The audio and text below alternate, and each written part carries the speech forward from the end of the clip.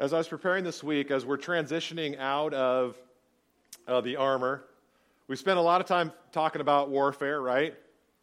Yeah, talking about fighting for what God's promised us and putting on all of our armor and talking about the sword. And even before that, we talked about what spiritual warfare looks like and what a stronghold is. And, you know, as we continue to move into worship now, I want to transition in from what we've been talking about into worship, because worship is not like a completely different subject.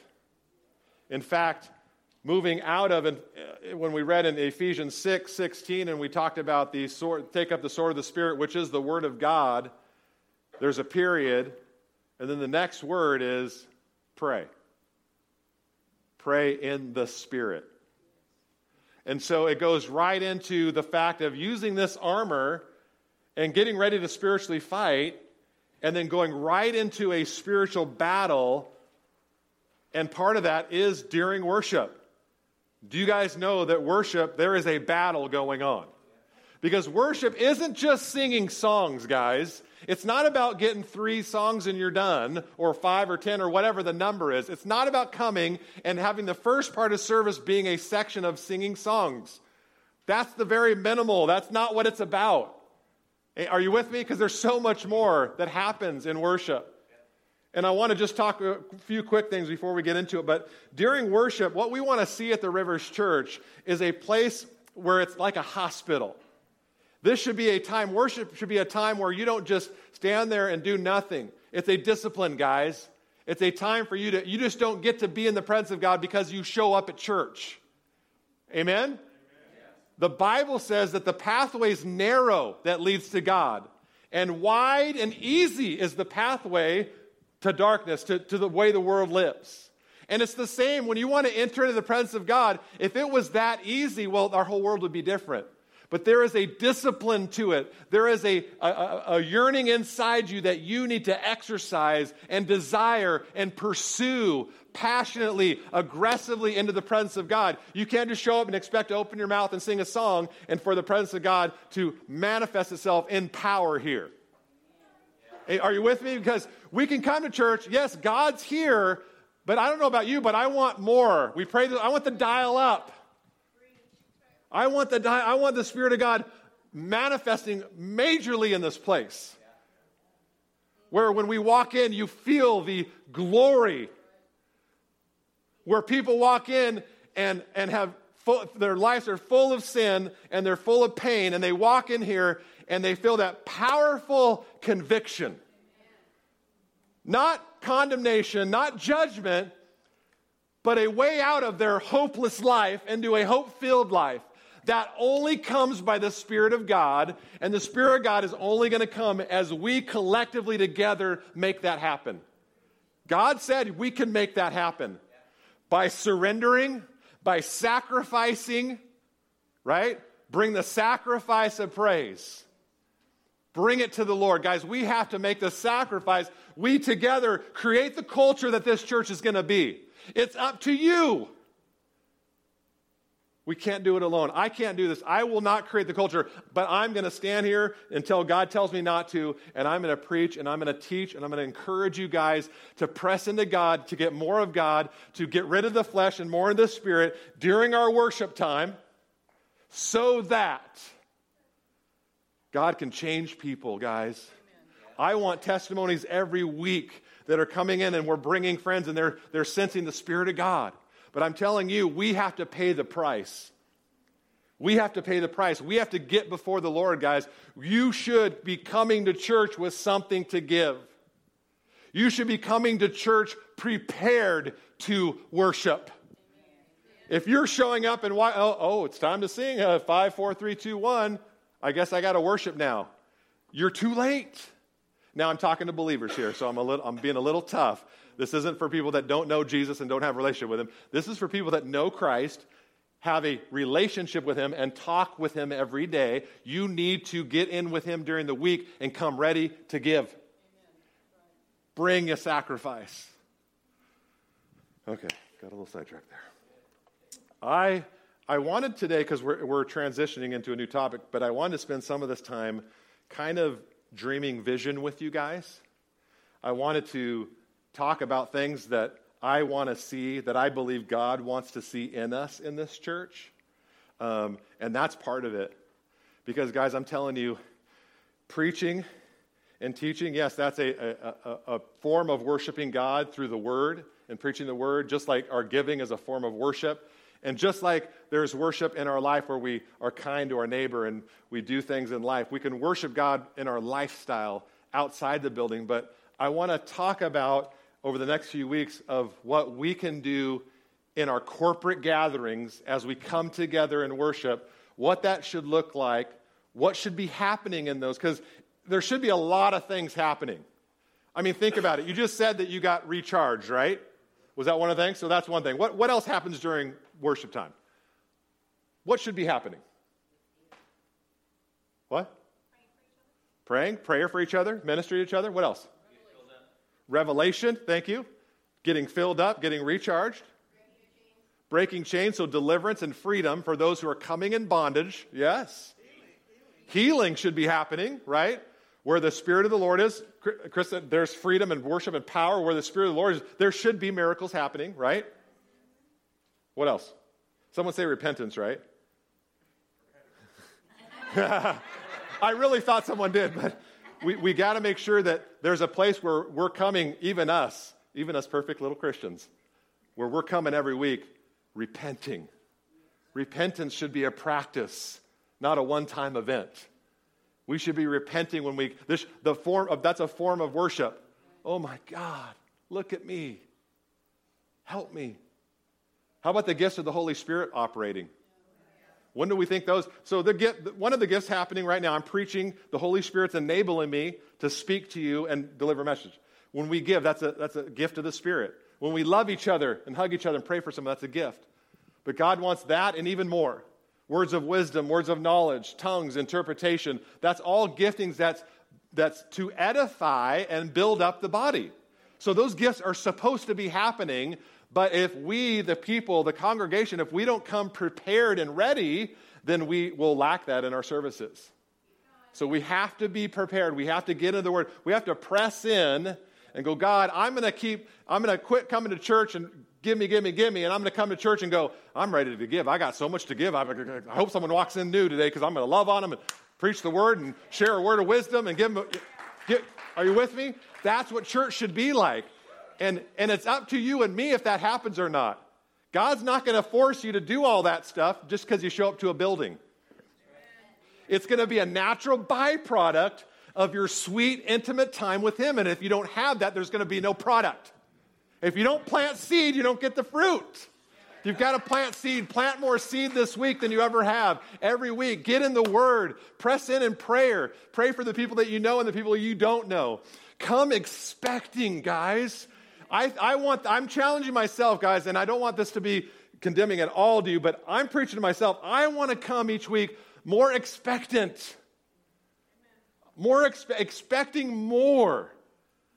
I'm telling you, that alone is an amazing cultural feeling it can be in the body. The more people that are coming with an expectant, faith-filled heart for God to move and do miracles and set people free, I'm telling you, the more people that expect that, the more it'll happen because you have to have faith. You can't please God without faith, right? So that needs to be in all of us. All of us coming and expecting and not just coming and listening. I want us to go to a new level, church. I want us all to be part of something. We're going to look back. If you'll go on this adventure with me, guys, we're going to look back in 3, 6, 9, 12 months, and we're going to see the culture shift in this place. We're going to see people coming and getting saved. We're going to see people getting filled with the Holy Ghost.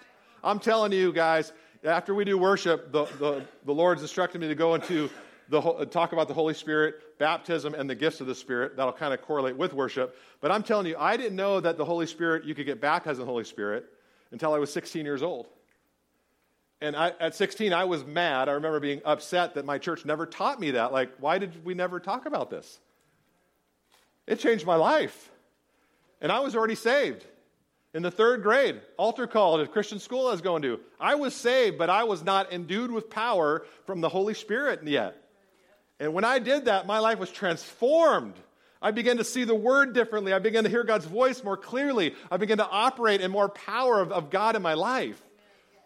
And so we need that here, guys. We cannot be a church void of the power of the Holy Spirit. We can't do it. And I don't want to get into a church that has where we schedule and we work the Holy Spirit right out of our church. Because we get into programs and we get too much into us and what we can do, commercially and what we're supposed to be doing in the culture today. No, this is the culture. You read through Acts, that's the first beginning. That's what the baby church should look like. We should look like that and even more. Read through Acts. If you're reading through our Bible plan for the year, you're in Acts right now. You read through Acts. Do that this week. And think, this should be the baby model. All this should all be happening already, and we should be even moving on to greater things are yet to come. Are you with me, church? This all comes in and through cultivating a corporate, intimate worship time. 20, 30, 40. The time is irrelevant. The point is that each person making that sacrifice to get in and press in with all they have and fully surrendering to God. When we do that, church, that's what makes the difference. We've got great worship leaders to lead us, but it takes more than that. You could have the greatest ever professional album-making Jesus Culture Elevation worship team up there, but that doesn't get you into the presence of God. Are you with me? It's you and me and our hearts determining to boldly go into the throne and make a difference and to press in past all the stuff. And we're going to talk about that today.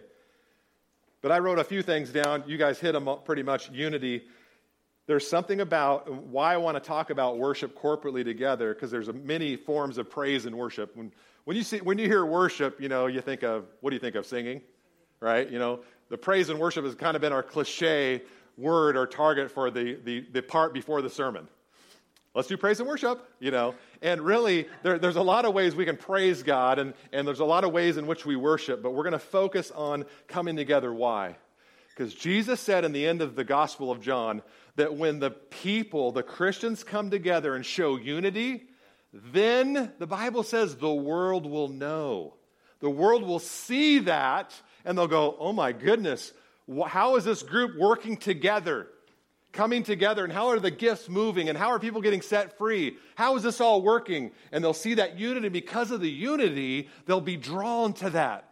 And that's part of that drawing power of Christ. That's lifting up Christ. It's not just lifting up the name, which we do and should and will, but it's lifting up the principles that God teaches through his son Jesus, which is bringing all people into unity. Amen? So when we get more unified and we're worshiping together all in one accord, great things happen. Oh yeah, Acts chapter 1 and 2. They were all meeting together and in one accord. Not a Honda, an accord together. You ever stuffed a bunch of people in the car? As a youth pastor, that's a youth pastor. I mean, getting all the kids we can in a car, 16 people in a Volkswagen. I don't know how you do that, but they were all together in one accord, of one mind, one heart. Then what happens? Oh, the building shakes, fire falls, they're speaking in tongues, glorifying God, and 3,000 people get saved. Why? Because they were together. One heart, one mind, focused. There's power, church, in unity. Power and unity. And we talked about the hospital. We talked about refuels our spirit. We talked about the gifts moving. So there's a lot that can be happening in this. I want to open up our minds to the reality that the worship time has to be more than what we currently think it is. I want to challenge you to change that mindset, to get set to come. So, and I'm not pointing anyone out, but one of my doesn't really bother me. It kind of saddens me, but I just don't understand it, is when people don't get here for worship. That blows me away. And I'm not judging. I'm just saying, for me, that's one of my favorite times. I'm looking forward. That's like if you go to a concert or a show or something, you get there early because you're anticipating, you're ready, you want to be there. I want to encourage you to transform your thinking to not just a preliminary thing to the service, which is the preaching, because the preaching is not the main focus, guys.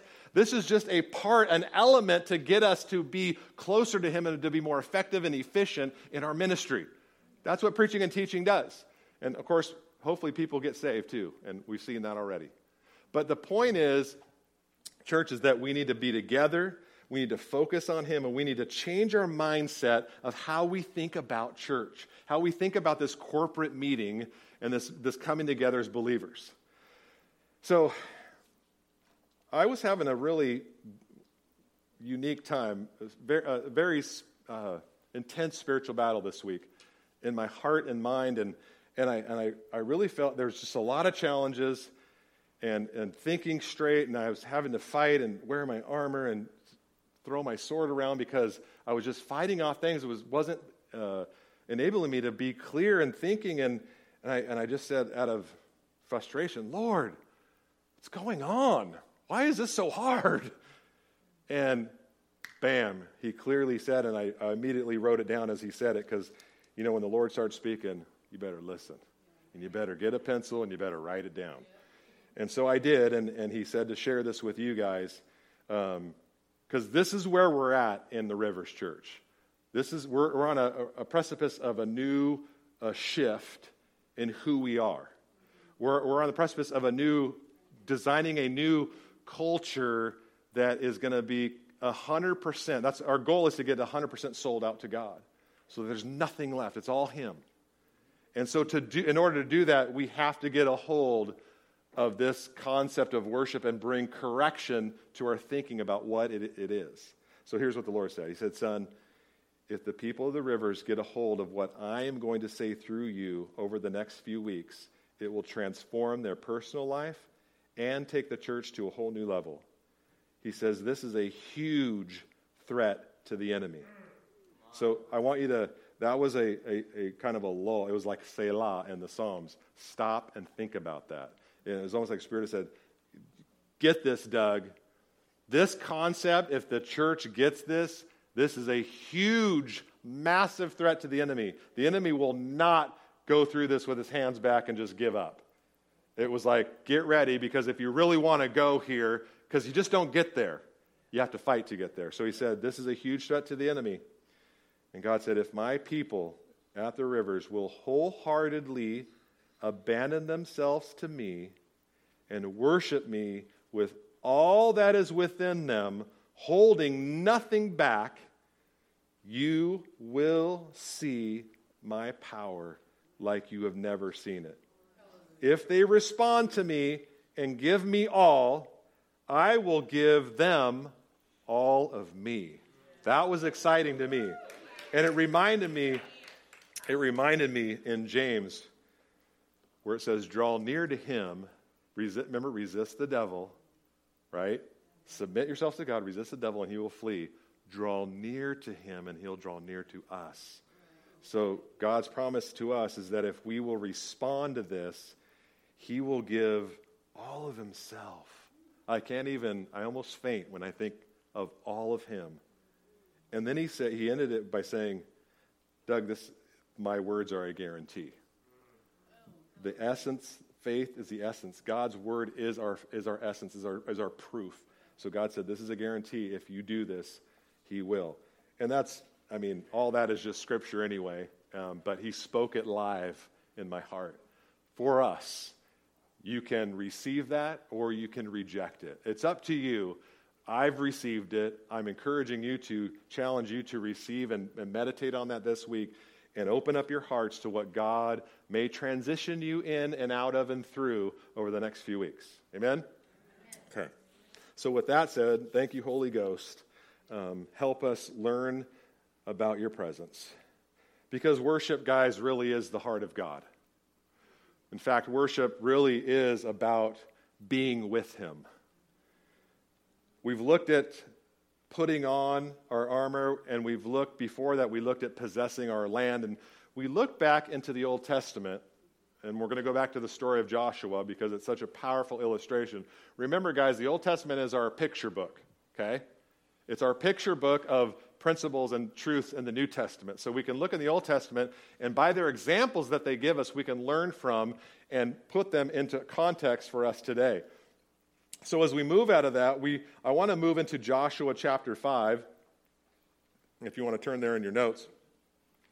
But I want to talk about the context on how we fight. So we've learned how to fight spiritually a little bit. We've got the foundation. We've talked about battling, warfare, and our armor. But I want to talk to you right now about the context in which these battles should take place, about praise and worship, about what happens in the context.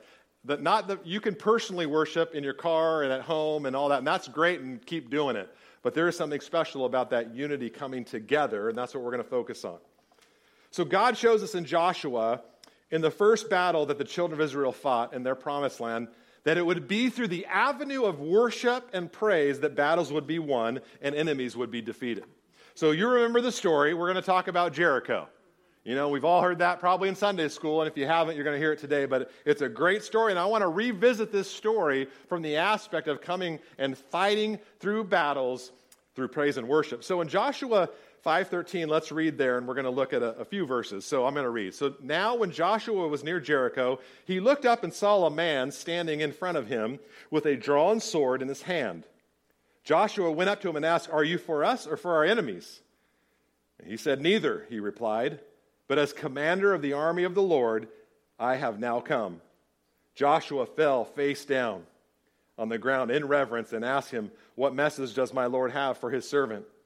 And the commander of the Lord's army replied, he said, "Take off your sandals, for the place where you are standing is holy." And Joshua did so.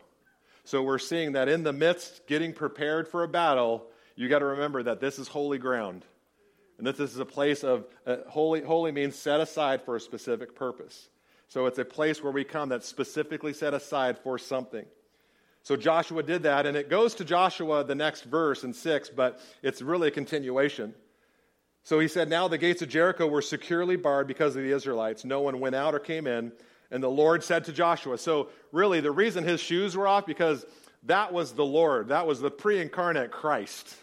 You're talking to him. That's why he had to take it. It wasn't just an angel, else he wouldn't have had to do all that, reverent. It was Jesus. He's the commander. Guys, isn't it great to know that Jesus is our commander? That he commands the angel armies of heaven, and he is waiting to help you fight your battles. If you'll do it his way, he has promised to you that he will be with you, and all heaven will be with you. That's exciting. So he continues to say, the Lord said to him, "See, I have delivered Jericho into your hands, and with its king and its fighting men." Guys, I want you to think of a battle you're in right now. I want you to think of the things in your heart that are walled up. I want you to think of places where the enemy has built a fortress around in your heart that is so painful when you think of it, you can't even bear to think of it. Because I'm telling you, God's promised you already before you even fight is I've given you the city.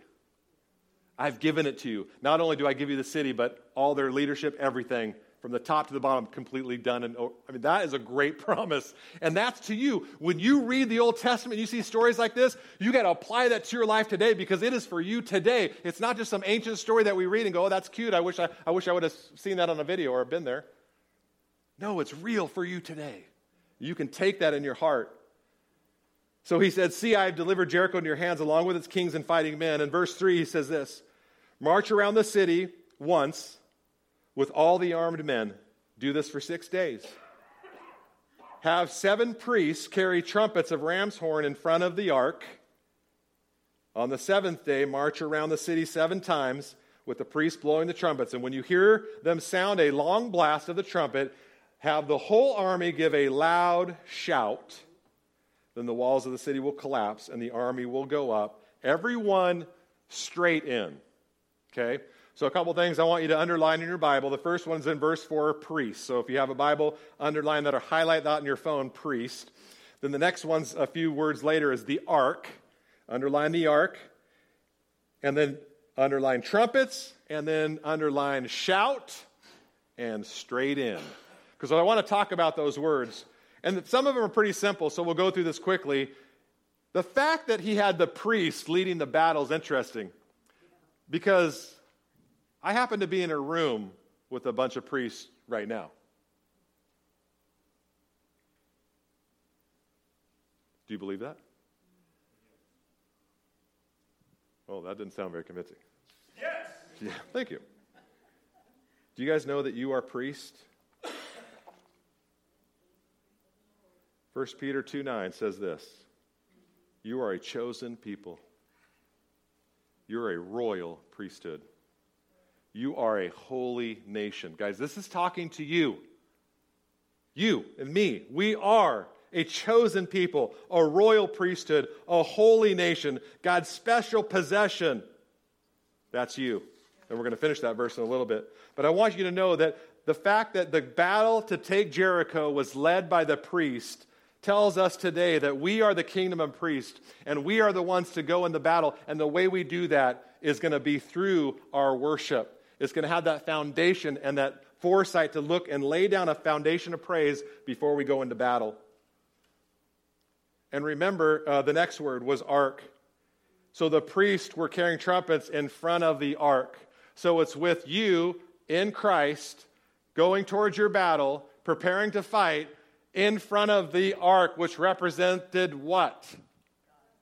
His presence, where he dwelt. It was his presence that they were in. Guys, that's what we're talking about Sunday mornings. When we fight, we need to be fighting out of our priestly stature with God, right? Our standing with him as priests in the presence of God. And sometimes we think that, God's always, he lives in me, so he's always with me. That is true. But there's a time when we seek the Lord that his presence rise. It goes from just being here to being manifest here. It goes from just knowing the facts to actually him doing something in the physical. So on the seventh day, they marched around the city 7 times, the priests blowing the trumpet. So we have musical instruments. We have the power of the instruments that God tells us to worship with. So we have music going, right? We hear the song of Lamb Blast. The whole army gives a loud shout.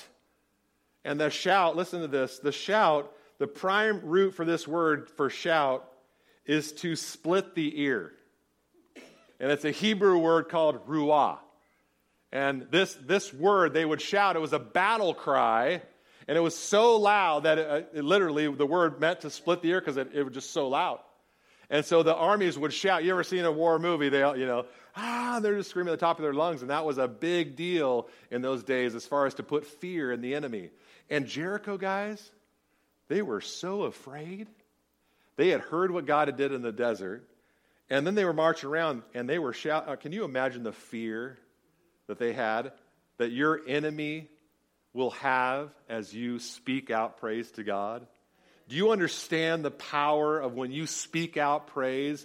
And shouting is a unique type of praise. Because shouting in some contexts is negative to us. We don't want to yell at our spouses, right? That's something I never did. My parents never yelled at me. Well, I'm sure a few times maybe. But yelling wasn't a natural part of our home, so I didn't do that. So yelling there's never been a negative connotation, except when I lost my temper playing tennis as a 9th grader and would cuss and make a fool of myself. And God had to correct me there. So, but shouting to God is something that comes from way inside. Shouting is a picture of everything you got. Let everything that's within me praise the Lord. God gave me revelation of that scripture because when I was a youth pastor and the total grunge music came, and they would scream, and I think, oh my gosh, that is stupid music, can't stand it. And and this was a Christian band, and they were saying good Christian words, but it was, couldn't understand it, and they were screaming. And I was mocking it, and I was like, that's, I was being Pharisee, that's just. And the Holy Spirit said, yeah, but you know what? That guy's praising me with every single thing he's got in his body. And I like it. What? You like this kind of music, God? You know what he likes? 100%. Complete surrender. He likes everything you have. He likes it when his people don't hold anything back.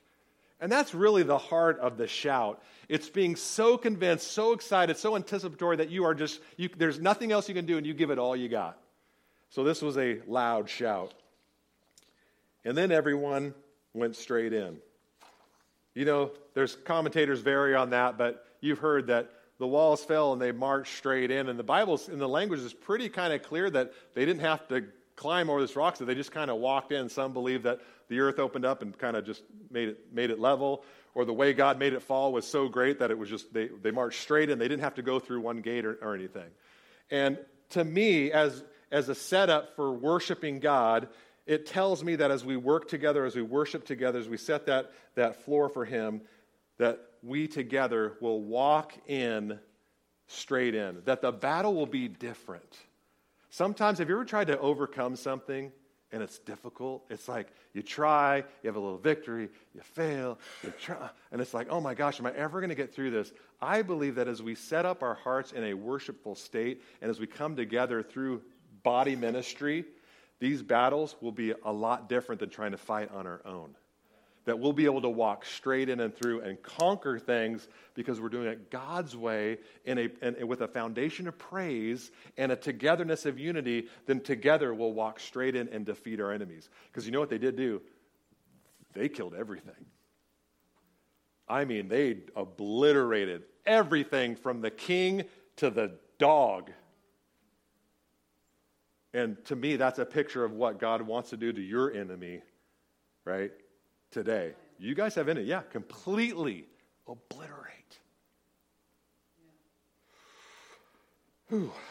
All right, so we see that in that story of Joshua about how praise gives us a foundation for spiritual fighting. So as we're coming out of this armor, I want you to keep thinking of fighting spiritually, taking back what was yours. Remember, the children of Israel were promised this land, but they had to go in and take it, right? They still had to go in and swing their sword, which we still have to exercise our faith and speak out the word of God and believe it, right? That's still there, right? They had to go in and they had to do the killing.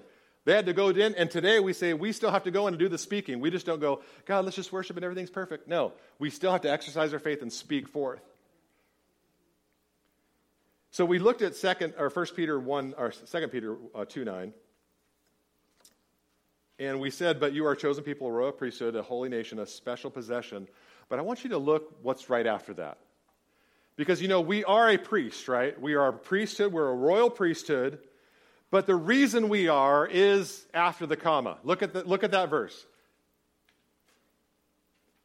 That you may declare the praises. You are a royal priest. You're a set-aside special group so that you can show forth the praise of God who called you out of darkness and into His wonderful light. You know the interesting thing about that word chosen? You are a chosen people. I want you to look at this word. It's pretty interesting. It talks about, it comes from two words, but it talks about, the literal meaning talks about a chosen person, but out of a personal preference or intention. And I want you to think, God, His personal preference was you. Everyone in this room, everyone He'll choose, He personally preferred you.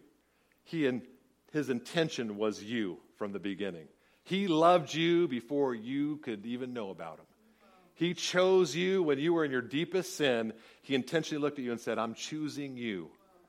Just know that in your heart, that we are chosen, but we are chosen not to just glory in that, but we're chosen to show forth the praise of God with our lifestyle, with how we live in front of our neighbors, and also how we proclaim the word of God out of our mouths, how we sing praise, how we declare His goodness, how we prophesy God's word, how we speak out the great things of God. That is what we're for. We are to do that. We are to declare His praise. That's why He's chosen us and taken us out. It's a powerful transition, guys, into making God known throughout the world. So praise, we're also doing this together. I want to remind us that in Hebrews 10:24, it says this, let us consider how to stir up one another to love and good works, not neglecting to meeting together as some are in the habit of, but encouraging one another, and all the day more as we see the day approaching. Guys, as we shift the culture here, as we begin to focus on what should be happening during this praise and worship time, we have to remember that meeting together is essential. And it's been in the church lately that, do you know church attendance has gone down to where the average attender goes maybe 1 to 2 weeks a month? So not even 50%. church attendance. And that's alarming to me because the Bible tells us that we should be meeting together, not just in a building, but we should be meeting together as groups of Christians more frequently as the day approaches that Christ returns. And it's been 2,000 years, guys. The day is getting closer, and we should be meeting together, whether it's in a house where we sing and worship and praise and pray and do all that, or whether we're meeting here on Sundays. We should be meeting together more frequently because it's about being together, guys. Worship, this only works with us together. Let's take another look at a part of a warfare that we find in the Psalms. Now, David, he was a warrior, right? And he could probably worship a little bit. What do you think? Yeah?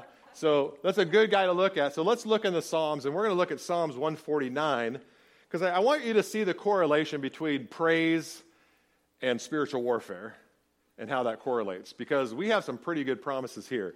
But I'm going to read Psalms 149. It only has 9 verses. And I'm going to read that to you. So listen and read along if you can. So praise the Lord. Sing to the Lord a new song. Sing his praise in the assembly of the faithful. Okay? Wow. Perfect verse, right? We're to sing that together as we assemble. Verse 2, O Israel, rejoice in your Maker. O people of Jerusalem, exult in your King. Praise the name with dancing, accompanied by tambourines and the harp. For the Lord delights in his people. He crowns the humble with victory. The faithful rejoice that he honors them. Let them sing for joy as they lie on their beds. Verse 6, this is where it gets warfare-y. Let the praises of God be in their mouth, comma, and a sharp sword in their hand to execute vengeance on the nations and the punishment on the peoples, to bind their kings with shackles and their leaders with iron chains, to execute the judgment written against them. This is the glorious privilege of all his faithful ones. Praise the Lord. So I hope you see that. But as in the context of David, yeah, he was talking about the nations around him. But that whole part in 7 and 8 about nations and putting the people and the kings and all that, the Bible says in Ephesians that we fight not against flesh and blood, against other countries. We fight against principalities and powers. And that's what the Bible's talking about here, that we, by the praises of God in our mouth and the sharp sword in our hands, which is a picture of them back then battling, but today our sword is our spoken word in faith, right? And that is to execute vengeance on the enemy. Principalities and powers that are lying to you, deceiving you, trying to keep you from the promises of God, keeping you in bondage, keeping you under their thumb, keeping you the tail and not the head, right? So that's who we're fighting, guys. God wants us to realize that it's in praise and worship, the times we come together, whether it's in our car or whatever, but we're talking about corporate praise, like the verse starts out, that assembling together is when this kind of stuff can happen. When we come together, singing praise, making new songs in our heart, and playing the tambourine, and doing all this great stuff to worship God, that's when good things can happen and we can get free. Let the praise of God be in their mouth and a sharp two-edged sword in their hand. Do you understand that this is a privilege, right? So when I saw that last verse, like, man, this is the glorious privilege of his faithful one, of the faithful ones, you and me. We get this privilege to actually take praise and worship, and during that time, execute judgment on the enemies that are fighting against us. That includes everything, guys. Everything the Word declares that you are sick, you can fight that. I've had so many testimonies of people getting healed in worship services. I've had people getting set free from drug addiction and alcohol in worship services. It's when you get close to God, man, God's the miracle maker.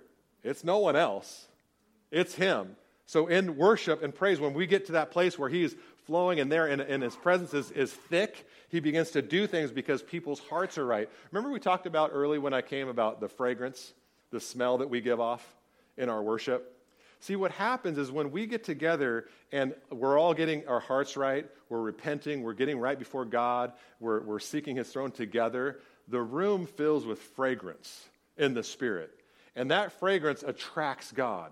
And God comes as a response to our worship. He comes because we're giving our hearts to him and we're repenting and turning to him. And he comes, and that's when he does marvelous, mighty works. And I'm telling you, church, it is our privilege to do that. Praise and warfare go hand in hand. You guys, worship is really all about God. And as we shift our thinking over the next few weeks, worship has always been about getting close to God, about knowing him, about being with him.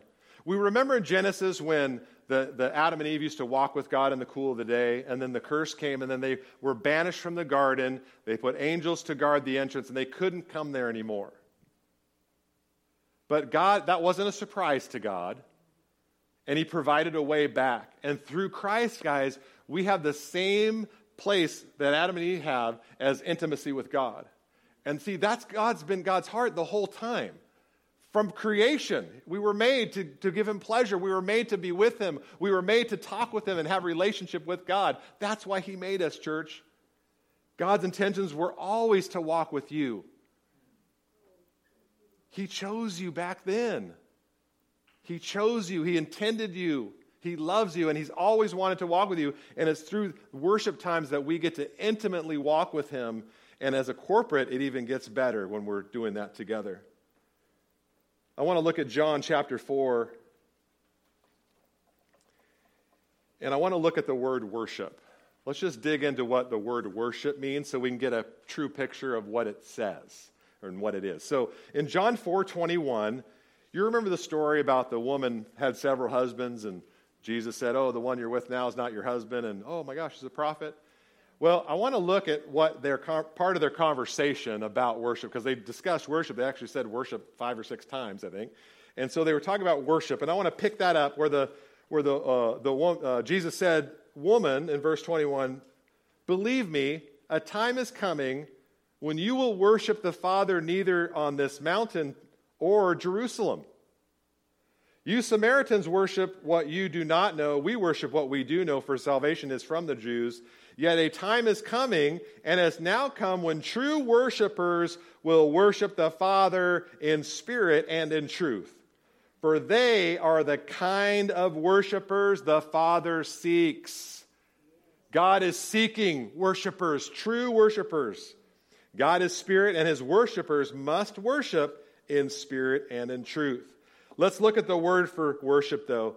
Let's dig into that, because, the first thing I want to point out is that worship is a verb, by the way. Yep. It is an action. It's an action word.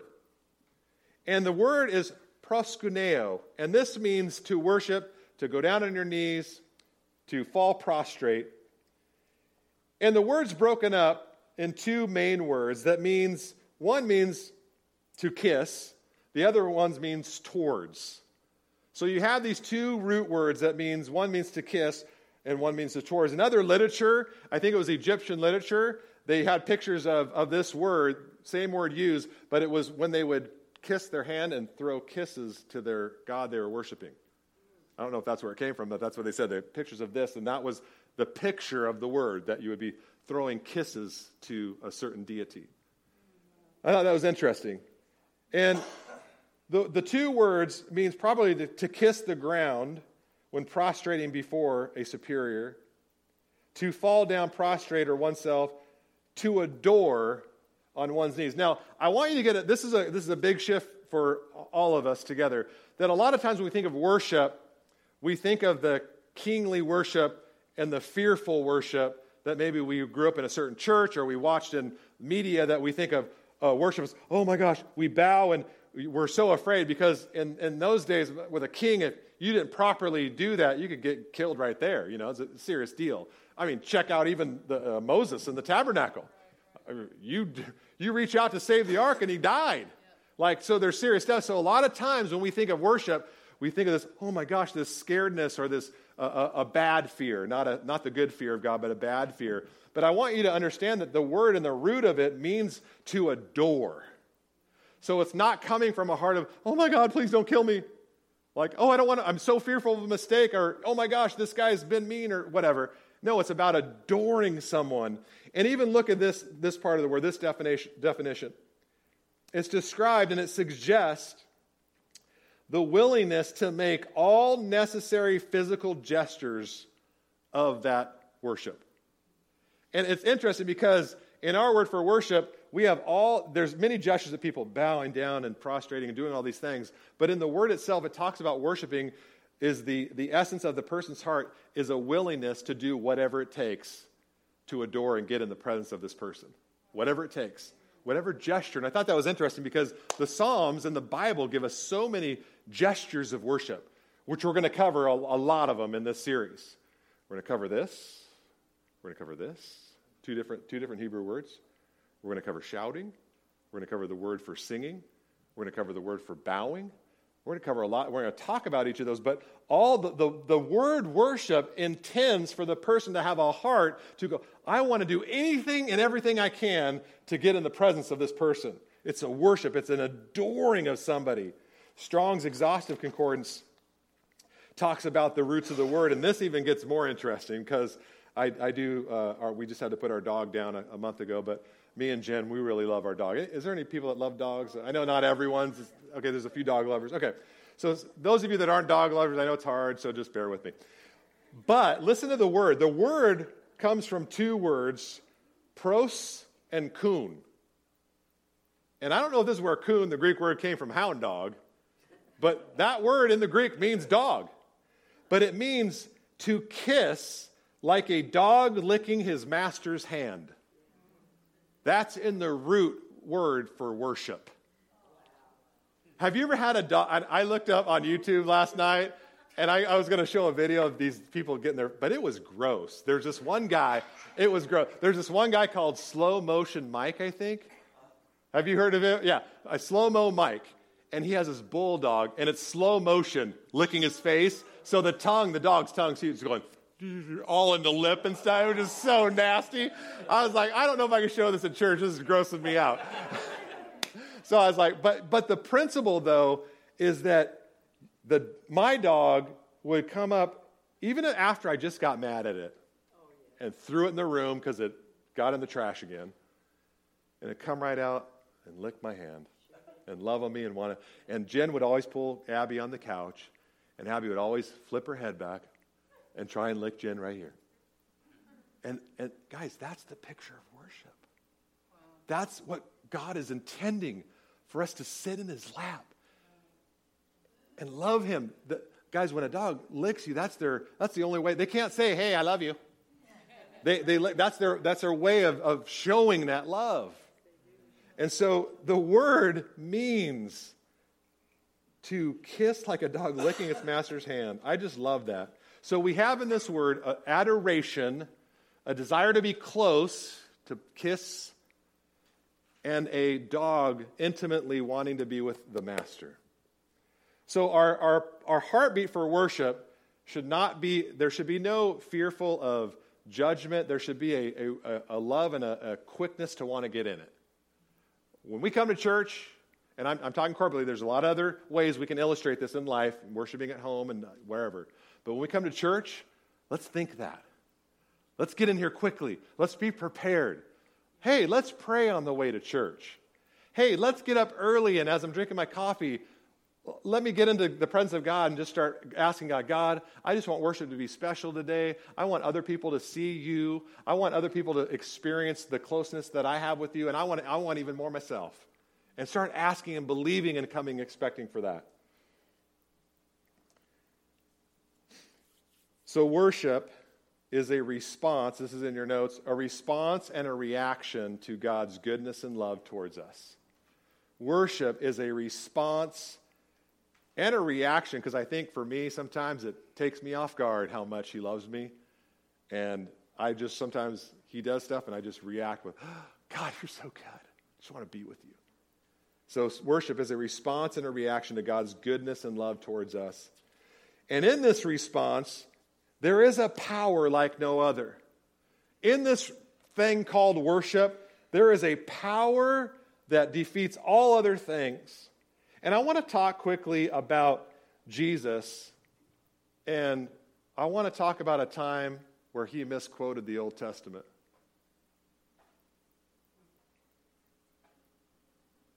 Why did he do that? Jesus misquotes the Old Testament. Yeah, right? Amen. He can do it. He can say whatever he wants. Amen. And in that, Jesus sheds a little light on worship to us. So let's look at that. So in Matthew 21, Jesus entered the temple courts, verse 12, Matthew 21. Jesus entered the temple courts and drove out all who were buying and selling there, and overturned the tables of the money changers and the benches and those selling doves. And it is written, he said to them, my house will be called a house of prayer, but you are making a den of robbers. And, you've heard that before, and you always think, man, he went in there and just made a wreck, and then, I'm Jesus, and get out of here. But you know what happened right after that? In the temple, when he just did all that? It says, the blind and lame came to him at the temple, and he healed them. So here he goes in the temple, and this is kind of a side note, kind of set us up for what he's saying. He tears it up, does something totally radical, totally against all protocol, and has a zeal for the Lord, consumes them, and he turns all these tables and makes a huge mess, and this will be a house of prayer. And a lot of us think of, that means we got to go and be quiet before the Lord and pray only. No, it's funny because he relates making it a house of prayer, and the next thing he does is heal people. I want to think about that. It is prayer, but there's more to prayer than just being quiet and not saying anything and being still. There's more to that. They came and meeting, the blind and the lame came to him in the temple, and he healed them. But listen to this. When the chief priest and the teachers of the law saw the wonderful things he did, and the children shouting in the temple courts, Hosanna to the Son of David, they were ticked. Oh, it says indignant. They were mad. They were really mad. And then these Pharisees say, do you hear what these children are saying? And Jesus said, yes. Haven't you ever read? Quotes Psalms 8, verse 2. From the lips of children and infants, you, Lord, have called forth your praises. So let's look at that. So Psalms 8, 2 says, through the praise of children and infants, you have established a stronghold. That's in the NIV. So I want you to look in the King James. That's a tough translation to read, but sometimes, most of the time, gives us a more accurate words of what's going on. So in Matthew 21:16, Jesus quotes and says, out of the mouths of babes and nursing infants, thou hast perfected praise. So out of the mouths of babes and nursing infants, thou hast perfected praise. But Psalms 2 actually says, out of the mouths of babes and nursing infants, thou hast ordained strength. So you have the verb and the noun at the end there. But I want you to look if you look at Matthew 21, and out of the mouths of babes and nursing infants, thou hast perfected. That word perfected is a Greek word for to mend. It's the same Greek word used when Jesus was gathering his disciples, and a couple of them were mending the nets. Matthew 4:21. And going on from there, he saw two brothers, James, the son of Zebedee, and John, his brother, in the boat of Zebedee, their father, mending their nets, and he called them. Same Greek word for mending there that was in this word where they said perfected. So you could read this scripture. Jesus did say, out of the mouths of babes and nursing infants, you have mended or fixed or repaired praise. And then if you look in Psalms 8:2 in the King James, out of the mouths of babes and nursing infants, thou hast ordained strength. That Greek word for ordain there is more frequently translated as a foundation or to lay the foundation. Remember when they laid the foundation of the new temple? Same Greek word, to lay a foundation. And so Psalms 8 would read, out of the mouths of babes and nursing infants, thou hast laid a foundation of strength. And if you look closely at the play Jesus is doing here, out of these mouths of babes suckling, you have mended praise. And he's quoting out of the mouths of babes and suckling, you have laid a foundation for strength. Now, who's he talking about on these babes, these kids? Is it children? Well, the clue gives you right back in the context of the scripture. What did he just do? He healed, and people were going, oh, and people were crying out, shouting out, God, save us now. That's what Hosanna. Save us now, Lord, the Son of David. You know, they were saying, this is the promised Messiah. This is the Savior of the world. They're just glorifying God. They're going, I was blind, now I can see. Hosanna. I mean, they were going nuts, worshiping and praising God. And Jesus said, have you ever heard what the young in the Lord, the freshly saved, the people that God just did a huge miracle for, haven't you ever said what comes out of their mouth? And in that, I am mending praise. Or I am mending praise and I'm laying a foundation for strength.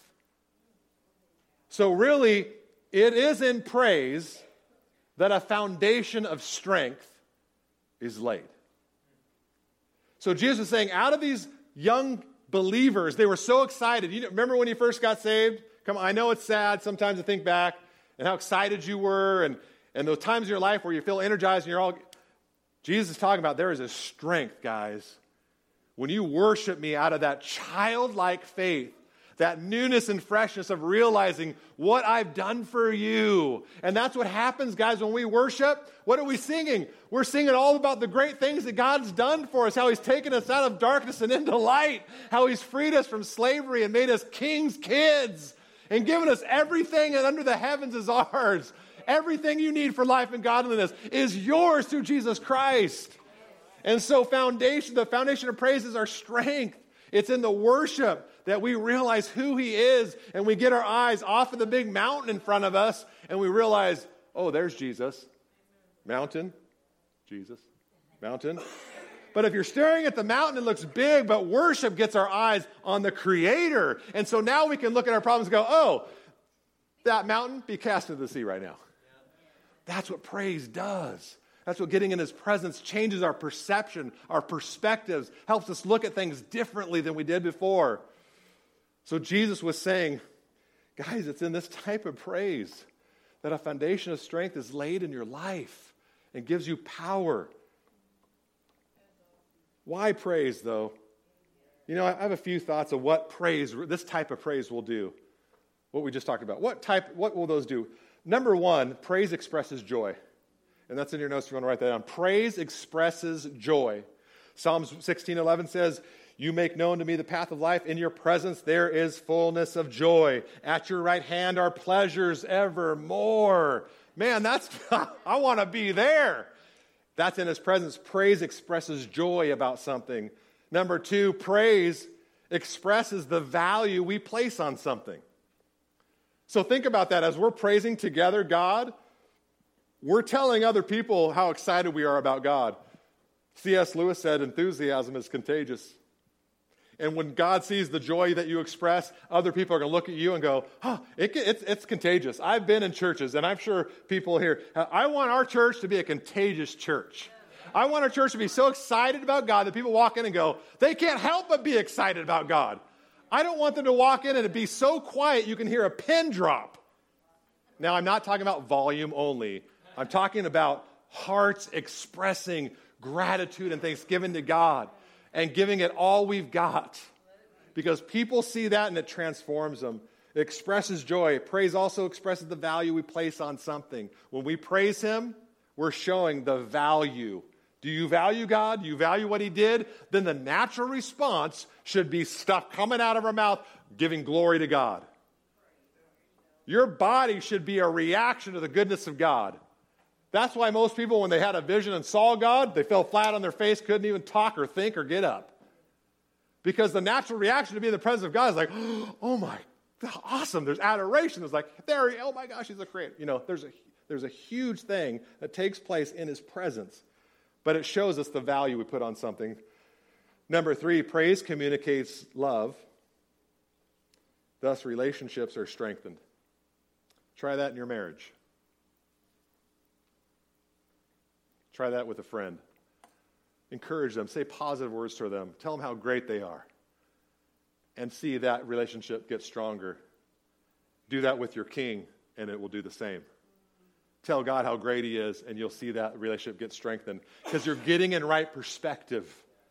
Most of the time, our problem is that we have the wrong perception or perspective of God. And praise tilts that around so we can see God for who he really is, get in the right perception, and go, this all makes sense now. I get it. And number 4, praise destroys self-centeredness. And this is where it's going to get tough. This is where it gets tough. Every week, praise destroys self-centeredness. Well, how does praise do that? How does praise destroy self-centeredness? Well, in the Bible, God talks about the refining process. And praise and worship time corporately is a big part of the refining process of God. And what does refining include? Lots of heat. Lots of heat. Now, I want to talk about that. In Proverbs 27:1 says this: the crucible for silver, the furnace for gold, and a man is tested by his praise. And if you look into this word, there's a lot of things about, is it the man is tested by the praise he receives or the praise he gives? But I want you to look at this as in context of worship, because the man is tested by what he's giving out of his mouth.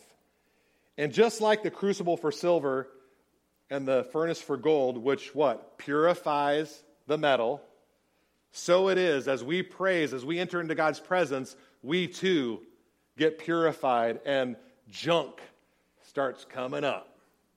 Because when you get in front of God and you get in his presence, the heat of his presence, which is a wonderful heat, but it doesn't allow any other junk to stay in there. Hey, Bo, show the first one. Here's a picture of a clean windshield in a car. So, yeah, you can see clearly. Have you ever, and your cars, who likes when their car is clean? Right? Okay. And some people say, yeah, but, it's hard to, it's messy, but I like it clean. But you know what's funny is that I've thought my car was clean at a certain point until I turned east and went right in the sun and then saw this. Yeah, right? So maybe not that bad, but but I'm telling you, this picture, when you get the sun involved, all the little marks start showing up. All the messes up, all the faults, all the junk that God wants us to clean out so we can be a useful vessel for him. That's the part of worship that we want to create here at the Rivers and in our lives at home too, but we're talking corporately, to where God raises up the dross. Proverbs 25:4 says, remove the dross from the silver, and the silversmith can produce a vessel. When we praise, when we get in the presence of God, God will raise up the dross. What's the dross? All the dirt and stuff that's not pure gold. And with enough heat, all that dirt raises to the top. And then the silversmith or the goldsmith will come in and they'll have a thing and they'll scoop all the dross off, all the dirt in, and they'll be purifying the gold. The presence of God is a fire and helps us see what we can't see. 2 Timothy 2:20 says this: now in a large house there are not only vessels of gold and silver, but also of wood and clay. Some are for honor and some are for dishonor. If anyone purges himself of these, he will be a vessel of honor, sanctified, suitable for the master's use, prepared for every good work. Church, it's up to you and me. We have to do that purging. We have to get ourselves in the position of praise into God's presence so that he can raise the heat and get all that stuff so we can see it. He can shine the light on our window of our hearts and our soul. So his bright light, the Bible talks about the Holy Spirit being a light, about Jesus as the light of the world, but the Holy Spirit will lead us into all truth, the Bible says in the Gospel of John, and will shine on us and help us see those things that are hindering and holding us back from being a vessel of honor. Now, a vessel is something that holds something, right? So if you want to get stuff cleared out so that God can get more in you, because a vessel is not used to just contain and hold and never give out. A vessel is designed to fill up and then pour out. Fill up and pour out. Fill up and pour out. And as we do that in worship, when we get ourselves, it's a place to get ourselves, okay, let's empty out, God. Let's get rid of all the stuff that's in the way. Now fill me up so I can pour out. Praise raises the dross in our lives, the junk. Yeah, I'll do one more. So Isaiah 6, and we'll be done, promise. Are you guys having a good time? Is this helping? Good worship? I love worship. This is going to be such fun. I'm so excited. Isaiah 6:1. This was in the year King Uzziah died. And Isaiah said, I saw the Lord high and exalted, seated on the throne, and the train of his robe filled the temple. Above him were seraphim, each with 6 wings. The 2 wings covered their face, the 2 covered their feet, and with 2 they were flying, and they were calling to one another, actually crying in a loud voice, almost like that word shout, Holy, holy, holy is the Lord Almighty. The whole earth is filled with your glory. And they were crying out to one another. In fact, they were crying out so loud at verse 4, it says, at the sound of their voice, the doorpost and the thresholds shook, and the temple was filled with smoke. This is in heaven. God built this temple. I would assume he's a good builder and did it by the heavenly code. And so it was probably pretty strong, right? But yet, the worship was so loud and the presence of God was so awesome that the thresholds shook. And the doorpost shook. And Isaiah said in verse 5, woe to me. That's, oh my. I cried. I am ruined, Isaiah said, for I am a man of unclean lips. I live among a people of unclean lips, and my eyes have seen the King, the Lord Almighty. Verse 6, then the good news comes. Then a seraphim flew to him with a live coal, the heat, in his hand, which he had taken from the tongs of the altar, the presence of God, which he touched my mouth and said, see, this has touched your lips. Your guilt is taken away and your sins are atoned for. It was in the altar of God's presence that the heat of God came in and cleansed him. Can cleanse you, and it's God, his presence, that we can come and go, oh God, I messed up this week, but I'm thankful that if I confess my sins, that you are just and faithful and righteous and to make me clean. God has that promise for us, guys, and this is all in this process of dross coming to the top, this process of refining us. In praise, God brings the dross to the top. Proverbs 17:3 says, the crucible for silver, the furnace for gold, but the Lord tests the heart. This type of worship, guys, will disarm the enemy in your life. It removes his ammo. Removing dross removes a lot of the enemy's ammo that he used to fling those darts at you. If we would take that dross and go, okay, I'm getting rid of that. I repent, God. I turn away. I renounce that and make that a practice in our life, the enemy wouldn't have so much stuff to throw. He'll still fight us. There'll still be stuff, but I'm telling you, this greatly reduces his ability. You know what's interesting about a goldsmith is that when they take that dross off and they keep doing that and they keep heating up the fire and getting it hotter and all that stuff's coming up, the goldsmith knows when the gold's ready because the dross keeps coming up. But the goldsmith knows that once he can see his reflection in the gold, he knows it's ready. And God looks at your heart and he's removing that dross. And when he sees his reflection in you, he knows, yeah, you're getting there. You're getting there. It's a sanctification. It's a life process of transforming into the likeness of God. It's the process of getting to be just like Jesus. It's not going to happen in a day. It's a process that we go through, but God is preparing us, guys, and making us ready for an eternal life that you are going to be blown away by what God has in store for those that love him. but it's through praise and worship and an intensity of coming together in the unity of the church as we worship God to raise up the fire. Do you know some friends that could use a nice, friendly fire in their life? God wants, and that's a love thing. That's not a show them up thing. That's a love thing. Come, get in this worship experience at the Rivers because God shows up and people are crying out their hearts. And if you'll allow it, God will do the same for your heart. And there's going to be people, I just prophesy right now, I see people coming in here and during the worship, and it's actually already happened, where people start to weep. Not just because of the presence of God is going to be just stirring up stuff in their life, and they'll be like, oh my God, I need more of you. I need to get right with you, God. That's going to happen even all the more. But you know what? That's going to be specifically related to how each one of us come each week. It's up to you and me. We have to come ready to give it our all. Because in the same degree we give it our all, you're giving someone else the chance to get it all too. That's reciprocal in that way. So let's come ready. Let's pray. Father, we love you today. We thank you for who you are. We do greatly thank you for your presence, oh God. Lord, we thank you for your presence and showing us who you are and what you want to do with us, God. We thank you that worship is really about knowing the Father. Father, we are privileged and honored to get to know you, to actually see and talk to and work with the creator of the universe. What a grand privilege, God. So we pray, God, as a church and as individuals, God, you would, over the next several weeks, transpose us, God, into the church you want us to be.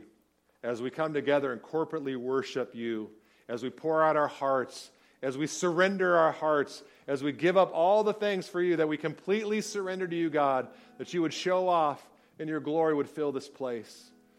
And with every head bowed and eye closed right now, I'm just going to ask you, if you don't know Christ and you've never surrendered to him, you've never given him your life, and you want to do that today, I want to pray with you. Jesus died on the cross for you so that you could have an eternal home with heaven. You could have an eternal life, starting not when you die, but starting actually right now. The moment you confess and believe, you get to start this amazing new life with Jesus. And if you've never made him the Lord of your life and you want to do that today, if that's you, I want you to raise your hand up real quick.